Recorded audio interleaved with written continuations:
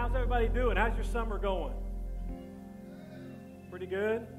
Pretty good? All right. Well, all right. I hope everybody will come out tonight to our cookout. If there's lightning popping, we're not going to put anybody in harm's way. Just check the social media page. We'll make that very clear to you. But hopefully it will be just fine, and we will do that tonight. Have a great time.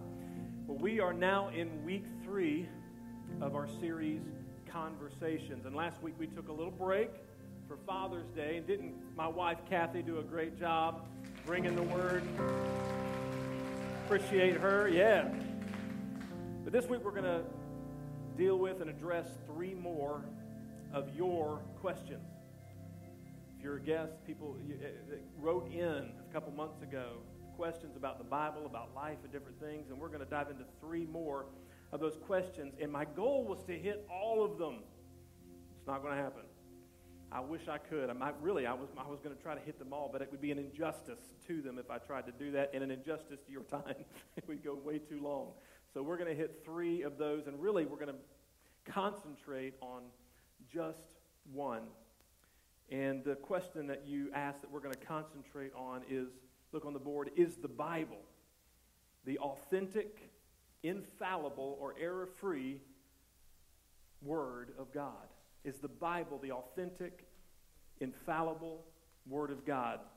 Now, we had some funny videos with this, with Cody down the street. We had some technical issues with that in the earlier service, and they did not render correctly. So I apologize. We don't have Cody this week. Oh, yes. I did that in the first service while I was waiting for the video to play. So anyway, it didn't happen. So we're going to move right along, and I want to make a statement. I want to get your reaction to this statement. Humanity desperately needs absolute truth, a standard to live by. Humanity desperately needs absolute truth, a standard to live by. Absolute truth means it is true no matter what culture I live in, no matter what place on earth that I live in, no matter what time period that I'm from. It is true no matter what. That's absolute truth.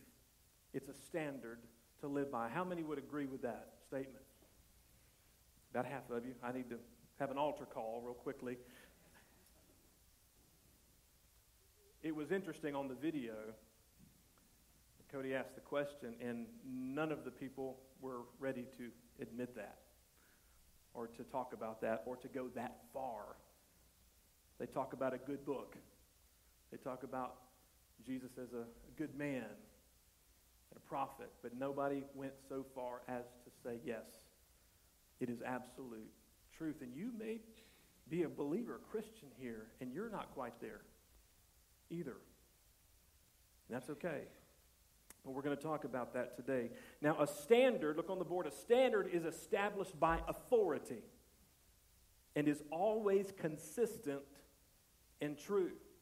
Now, I want to illustrate the importance to you of having a standard. I'm going to embarrass some folks. No, I won't. I'm just going to beat you over the head with this piece of wood. No. How many?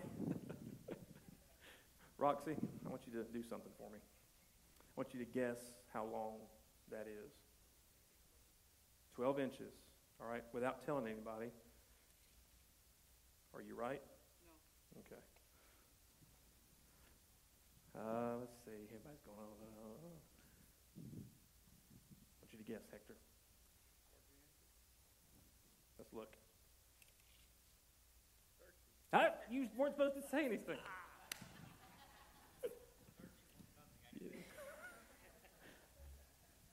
The actual measurement was 13 3/16. I did that because I don't think anybody would guess that, and if you had guessed it right on, it would ruin my illustration. So I had Doug cut this exactly the way I wanted it. But here's the point. This is 13 3/16 in Canton, Georgia. It's 13 3/16 in Australia. It's 13 3/16 in Russia. Antarctica, I don't know why you'd be in Antarctica.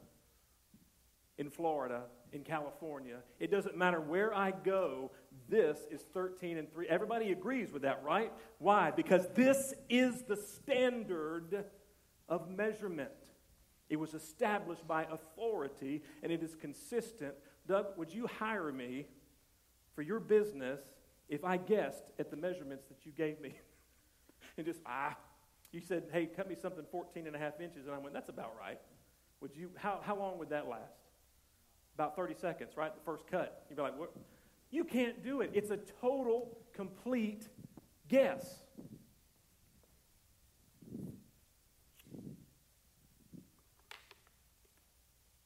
Just like with the tape measure. Listen, without a standard for living, we are left to do the best we can based on a subjective, ever-changing culture. It's a complete guess as to how to live. Without a standard, without absolutes, we have to guess at how we're to live. We have to decide for myself, subjectively, this is truth. You say, don't tell me what truth is. I'll decide what truth is for me. And no, you don't tell me. I'll decide what truth is for me. The problem is everybody's wrong. And you try to live in that environment, and soon chaos ensues. Both in a society and in our personal life. There's no absolutes. And we need an absolute standard to live by. How many have ever wondered, God, why have you blessed the United States for over 200 years? You know why, don't you? Because when the beginning and the men were framing the Constitution, they were basing it on what? The Word of God. And God blessed that. But how many also know that that is quickly unraveling? We keep amending things until there won't be anything left of the original. And God will lift his hand. We need absolute standards and absolute truth. And the Bible, look on the board, is God's written standard for how we should, number one, live our lives. Number two, relate to those around us. And number three, commune with our Father. Now, this is without question in my heart, what I have come to believe about the Bible. I was convinced a long time ago that this book is special, that it is set apart, that it is holy. It is like no other book. Now, why should you believe that about the Bible? Why should you believe the Bible is the infallible, error-free Word of God? Why should you believe the Bible represents God's absolute truth and standard for living? Well, I'm glad you asked, because you really did. Somebody did. Let's start with some practical, non-spiritual reasons why you should believe this book is special. Now, with like any sermon, and this is going to be a little bit unusual today, the best way to stay engaged is to take notes. Get your phone out, get something. Just stay engaged. Even if you never look at it again, you will stay engaged if you write it down and you take notes. But first, the Bible is the best-selling book of all time. Over 5 billion copies sold, and many more in print. Folks, nothing else even comes close. Nothing will ever surpass this book and the influence of this book around the world. Nobody can ever argue that. You get somebody that you get in an argument with about the Bible, they cannot argue that point. Nothing is even close. The Quran is not even number 2. It's some Chinese, it's not even Harry Potter either. I thought it might be. The Quran's not number 2. It's some Chinese book with 900 million. That's not even close, folks. There's no comparison whatsoever. Second, the Bible was written by authors from all backgrounds on 3 different continents and with 3 different languages. Real quickly, how many know the languages the Bible was written in? Y'all like blah, blah, blah. Somebody? Hebrew, Greek, Aramaic. That's correct. 3 different languages. It contains 66 books. You understand this is not one book. This is 66 books, the canon of the Bible. And it was compiled over a 1,500-year period. Here's the miracle, and here's why it's special. It reads with absolute continuity of purpose and message. From Genesis to Revelation, there is one common thread, and that is our need for a Savior. There is one common thread, and that thread is God's salvation plan to meet that need. It all, from Genesis to Revelation, it all points to the risen Savior, Jesus Christ. He is our Lord, and He is the answer. And if you read closely, you will see Him from cover to cover. If you believe it, give God praise this morning. Now we're going to dig a little bit deeper into what we call apologetics. And what that means is you will be able to make an argument for the Bible being different, being set apart, being special, being holy. Now, ultimately, that's a matter of faith, isn't it? The Holy Spirit, if you're arguing somebody about the Bible, which I think we should be able to do, I don't think we should be dumb about our faith and about what we believe. You should be able to know what you believe. And that's what we're going to talk about. But ultimately, the Holy Spirit deals with that person. And that's what we pray for. But who knows what God's going to use in your knowledge to lead somebody to Christ. And this may be the thing. Some people think differently than you. Some people are, like my dad, very critical thinkers. And this is a big deal to them. Others of you are going, I didn't need that.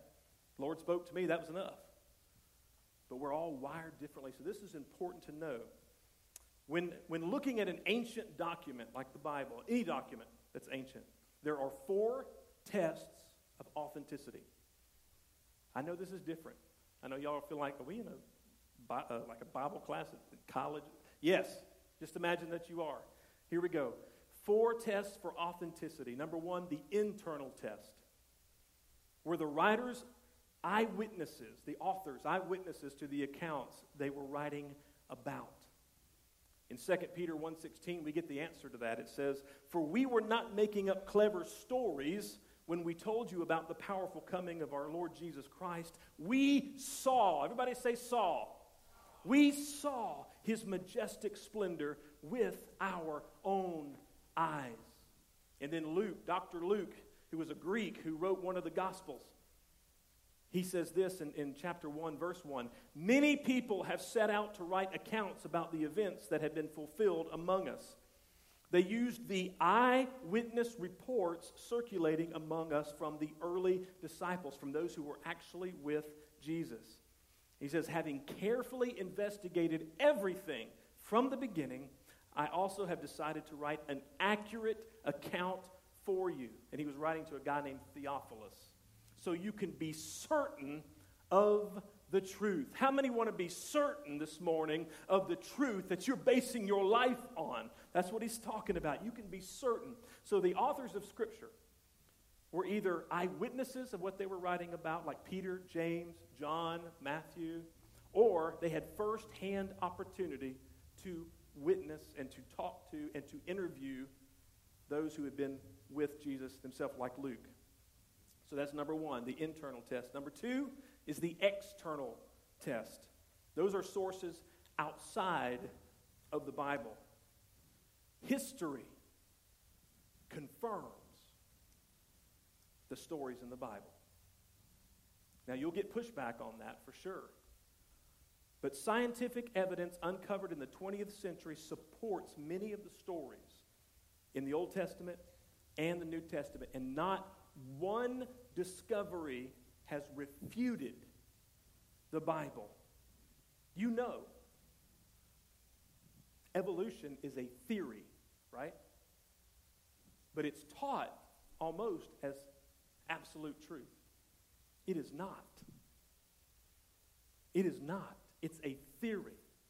Just like creation is a theory that I happen to believe is absolute truth. You see the tension there. But listen to this historical scholar who's not even a Christian. Dr. Neil Gilman says, it may be stated categorically that no archaeological discovery has ever controverted or disproved one biblical reference. That's important to know. Now, number 3, the manuscript evidence test. The Old Testament scribes were fanatical about accuracy because they saw their duties as divine calling. They did not have Xerox copies back then. So these scribes had to literally hand write the copies of the word all by hand. And so they were so fanatical and careful and accurate that if they were editing one of those copies and came across an error, they wouldn't do like what we would do. I'd mark it out right above it, put a little arrow. No. They burned the whole thing and started over. Why? Because they saw what they had as divine, as special, as God's word. And because of that, we have an accurate account of the Old Testament. The Dead Sea Scrolls found in 1946, folks, that's only 60 plus years ago. That's not long ago. These found in 1946 confirm 100% accuracy in the original language, the Old Testament. Now, in the New Testament, there are 20,000 lines of text, okay? You got that? 20,000 lines of text. 40 of those lines are controversial. Scholars believe that those 40 lines should not be in the Bible. But guess what about those 40 lines? They hold no doctrine, and there are no stories that would change anything. None of the miracles, none of the doctrine would change at all. Even if they took those controversial lines out, nothing in our doctrine or our beliefs would change at all. That's the manuscript evidence test. Last, number 4, the prophetic test. Have the biblical prophecies come to pass? The prophet Isaiah proclaims a God that knows the end from the beginning. That is the true test of divinity. Only God can see the future, right? Only God can see the future and speak through a prophet about that. Jesus alone fulfills 300 Old Testament prophecies in his life alone. Now, there are many more that are yet to be fulfilled because he hasn't come back yet, right? But if those are true, how many are looking forward and have faith and know that we can look forward because he fulfilled all of these, that he will fulfill the ones about his coming again in a cloud of glory? Come on, somebody. We can have faith and use our mind at the same time. Because of this equals this. Now, for those prophecies, just 8 of those prophecies to be fulfilled in one individual, the same probability of taking a quarter, dropping it out of a helicopter in the state of Texas, covering the entire state in 2 feet of quarters, and then landing somewhere and reaching down and grabbing the original quarter. That's the probability of 8 of those prophecies coming to pass. And Jesus fulfilled 300. Here's another example. Daniel's prophecies in the late 500 BC describes perfectly the reign of Alexander the Great. How many studied Alexander in school? Yeah, you did. Raise your hand. You just don't remember. Well, his name isn't mentioned in the Bible, but what he did is. And specifically, the dividing of his kingdom through his generals by 4.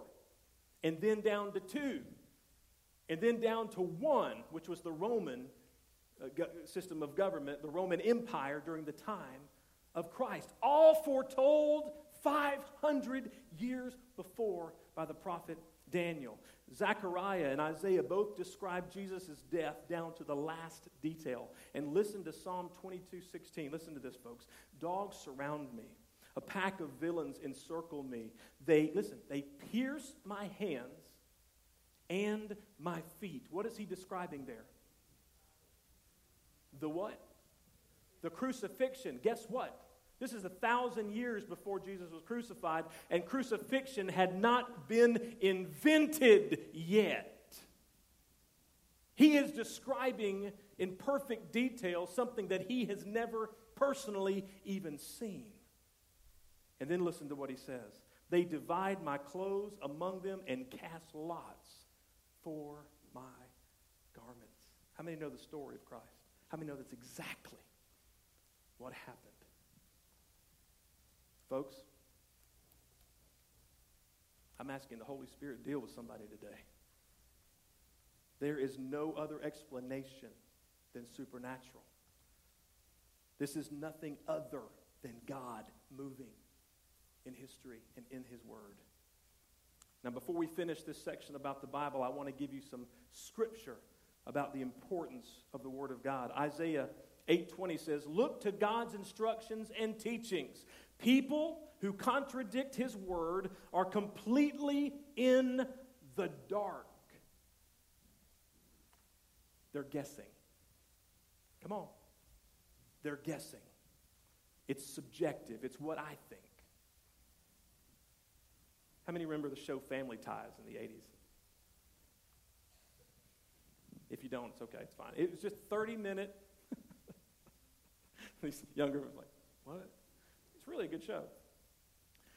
It was a 30-minute sitcom. Big in the early 80s. And we were watching it as a family one night. It's around 84, 85, something like that. I was 11, 12. Yeah, some of you, you're like really old, and others you're going, you're really young. So I'm right there in the middle. It's called midlife.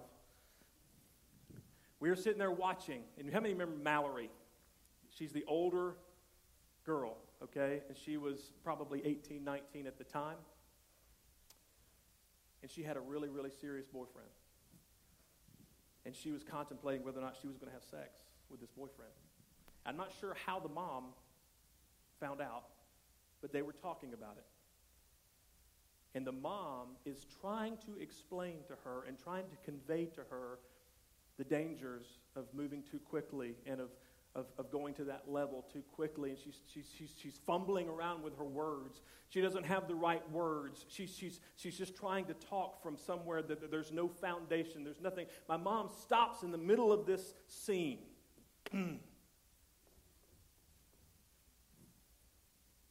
I was 10 or 11, and I remember this like it was yesterday. Parents, you need to listen to me. Your kids will remember. When the Holy Spirit's in on it, my God, they will remember these moments. She said, Alan, that's why the Bible is so important. She has nothing to stand on. She has no basis for this conversation whatsoever because there are no absolutes in their family. There are no absolutes in their life. There's no standard. There's no measuring tape to live by. There's nothing. And she's just fumbling around trying to give her daughter a good reason not to have sex, and she can't come up with anything because what reason would she have? But the Word of God is clear about such things. It's black and white, and it's easy, and it's a foundation that we can stand on. Do you believe that? You don't have to be like this. You don't have to guess at life. Man. Let me give you another. 2 Timothy 3 says, all Scripture, say all Scripture, is inspired by God and useful to teach us what is true and to make us realize what is wrong in our lives. It's like taking a light switch and flipping it on. It's revelatory. It reveals. It corrects us when we are wrong and teaches us what to do is right. Now listen, God uses it to prepare and equip His people to do every good work. How many of you want to fulfill your great potential in Christ? Come on. How many want to walk in your purpose in Christ? You can only do it if you get a hold of this and you study this and you walk in this. And I promise if you do, you will find yourself walking in the middle of God's will. Come on, somebody. Do you believe it? It is useful to equip us to do what God has called us to do. Patiently correct, rebuke, and encourage your people. Oh, wait. I skipped an important part. He said, be prepared. Be prepared, Timothy. This is Paul talking to his protege, the young minister that he's put in Ephesus. He's saying, listen, Timothy, don't get up there and shoot from the hip. Don't just rely on your talent. Don't just get up there and make stupid excuses like, well, we'll just let the Holy Ghost lead. I'm not going to worry about preparing anything today. Come on, that makes me mad. I had a bass player friend of mine, old church I was at, unbelievably talented bass player.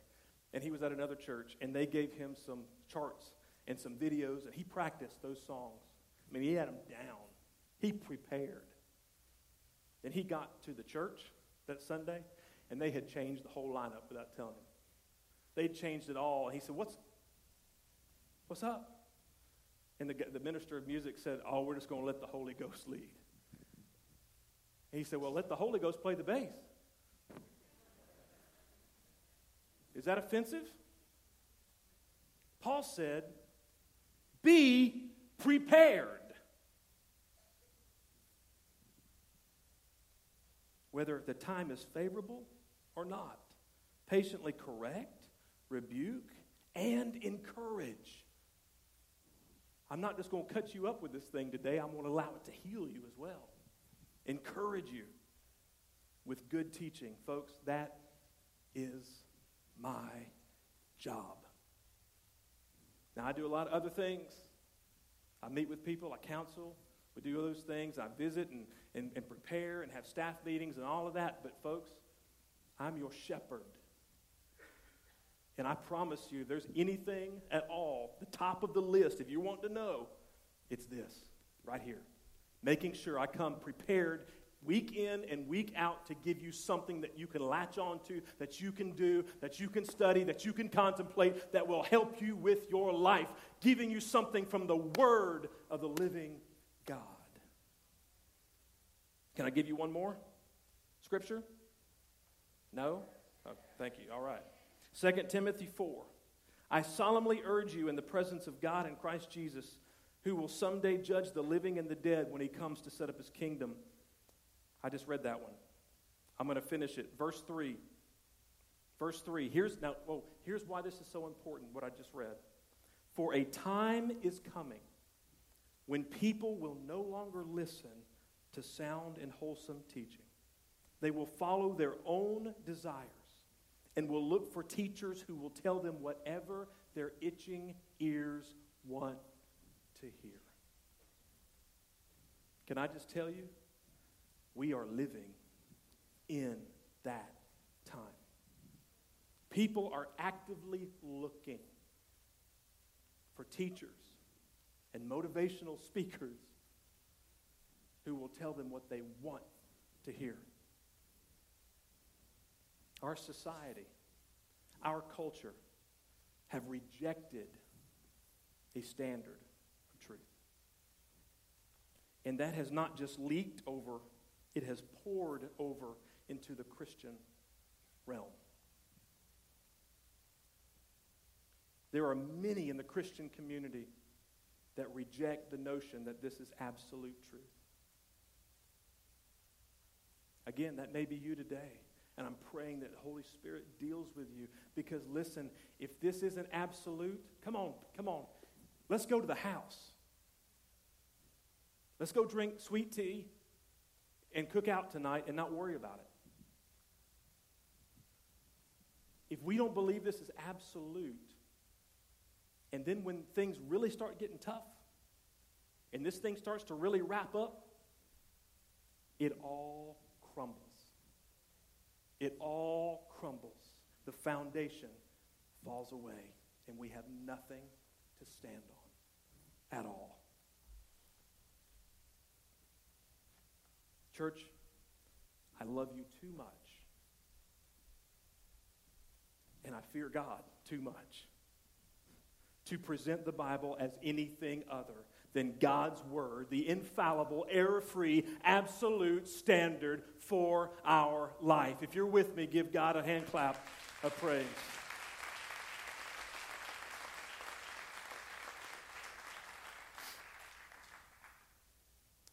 I want to do two more questions. I'm going to hit these pretty quickly. First, there's actually two in one, and they deal with tithes and offerings. The question is this: where in the New Testament does it mandate giving a tithe or 10% of your income? So where in the New Testament does it say we should tithe? Now this one's easy, okay? We'll do it really quick. Matthew 23, it's Jesus. He says, "What sorrow awaits you, teachers of religious law and Pharisees, hypocrites, for you are careful to tithe even the tiniest income from your herb gardens, but you ignore the more important aspects of the law, justice, mercy, and faith. You should tithe." Everybody say that. You should tithe, but do not neglect the more important things. Jesus clearly teaches here that we should tithe, but he also cautions us, reminds us that that's not the most important thing. And you will not hear me teach otherwise. I know that's weird for a pastor, but it's the Word of God. He says you should do this. This is part of what you should do as your duty. But don't neglect compassion. Don't neglect mercy. Don't neglect the orphan and the widow and those who cannot take care of themselves. Don't forget that that's the heart of Jesus. Don't forget that that's the most important thing. Don't forget. And see, these Pharisees he was talking to, they obeyed the letter of the law. I mean, the letter of the law. It was legalistic and it was impossible for everyone else. But they were neglecting the most important things. And he was putting them in their place. The second question that has to do with this is, does the 10% tithe include giving of your time? Basically, does time count as your tithe? And the quick answer to this is no. A tithe, as described in Scripture, is always connected to first fruits. First fruits. Meaning the first 10% of your earnings, not the last 10%. Not what's left over. Guess what? If you wait till see what's left over, there ain't going to be nothing left over. Doesn't work that way. Doesn't work that way. This was always attached to the first 10%. And now in the Bible, that could have been cows or sheep or, goats or who knows what, crops. But for us, that's our income. That's what we earn, the first 10% of what we earn. Now, the Bible is clear that this portion already belongs to God, and to withhold it is actually robbing God. In Malachi chapter 3, it says, "Will a mere mortal," that's us, "rob God? Yet you rob me." But you ask, how are we robbing you? In tithes and offerings. You're under a curse, your whole nation, because you are robbing me. Bring the whole tithe into the storehouse, that there may be food in my house. Test me in this, says the Lord, and see if I will not throw open the floodgates of heaven, pour out so much blessing that there will not be room enough to store it. Now, in our context, the storehouse is what?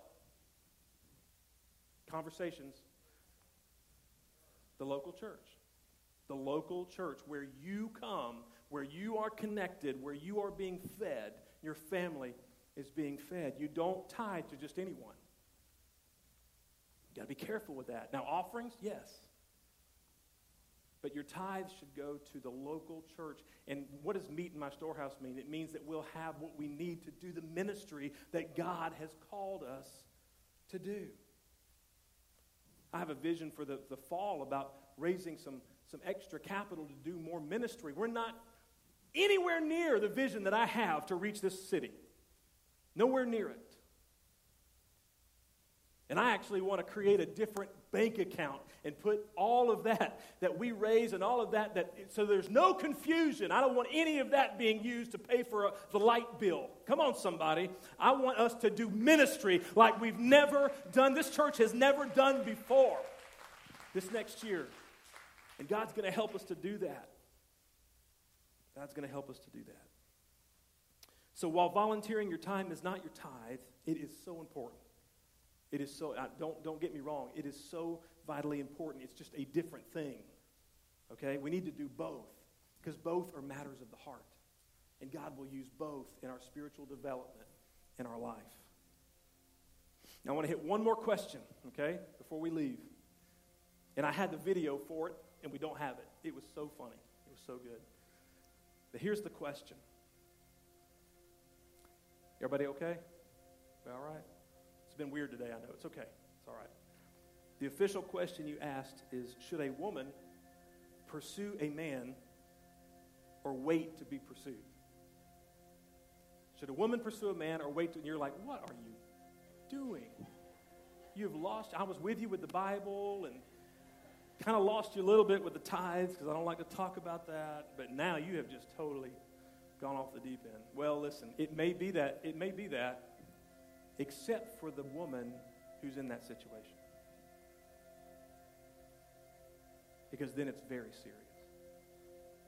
Whether you've always been single, whether you're single again, whether you're a single parent, suddenly it's not funny when you're the one.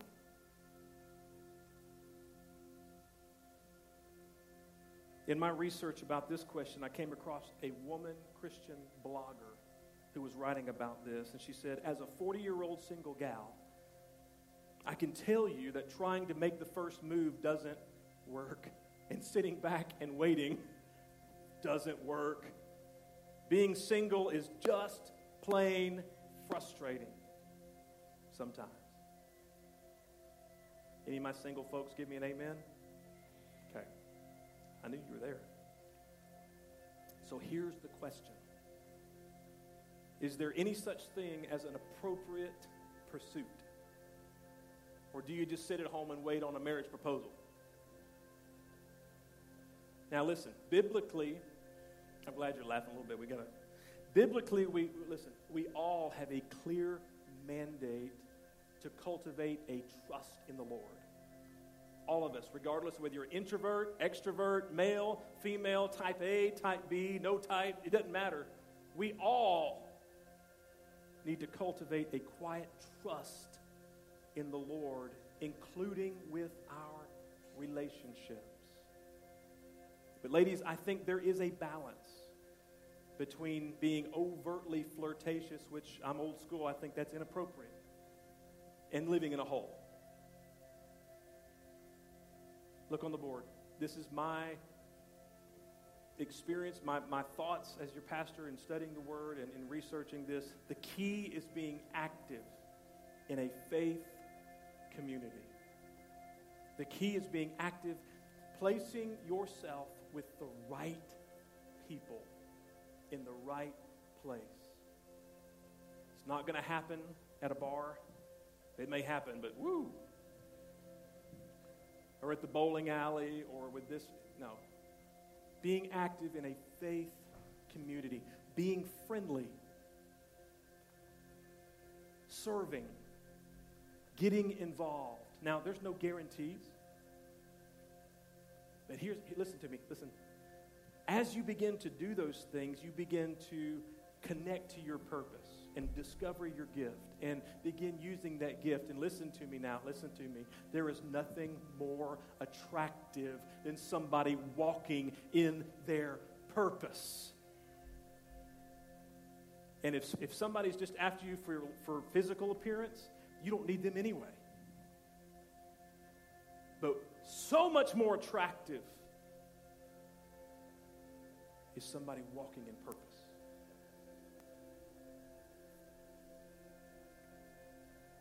Now, I know this has been short in this section, and it's kind of a pitiful attempt to deal with something very hard and very difficult, but let me give you one last thing for perspective. This is for everyone. If you are single, male or female, your number one goal is to pursue Christ, not marriage.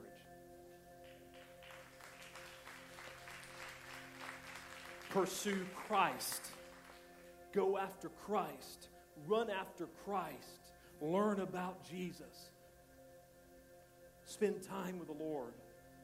It's amazing how when we get things in the right order, He begins to work everything else out. He says in Matthew 6:33, seek first. Everybody say first. The kingdom of God and his righteousness, and all these things shall be added to you. The big idea today, and I'm finishing, goes back to the Bible. The Bible is our standard for living. If we know it, and if we follow it, it will guide us in all ways. It will answer all the other questions that you had. It will answer the question about volunteering. It will answer the question about generosity and giving. It will answer the question about dating and relationships and what to do and what not to do. It will answer all of those questions that we have about life, but we have to dig in, and then we have to apply the Word. That's the big idea. Would you stand for prayer, please?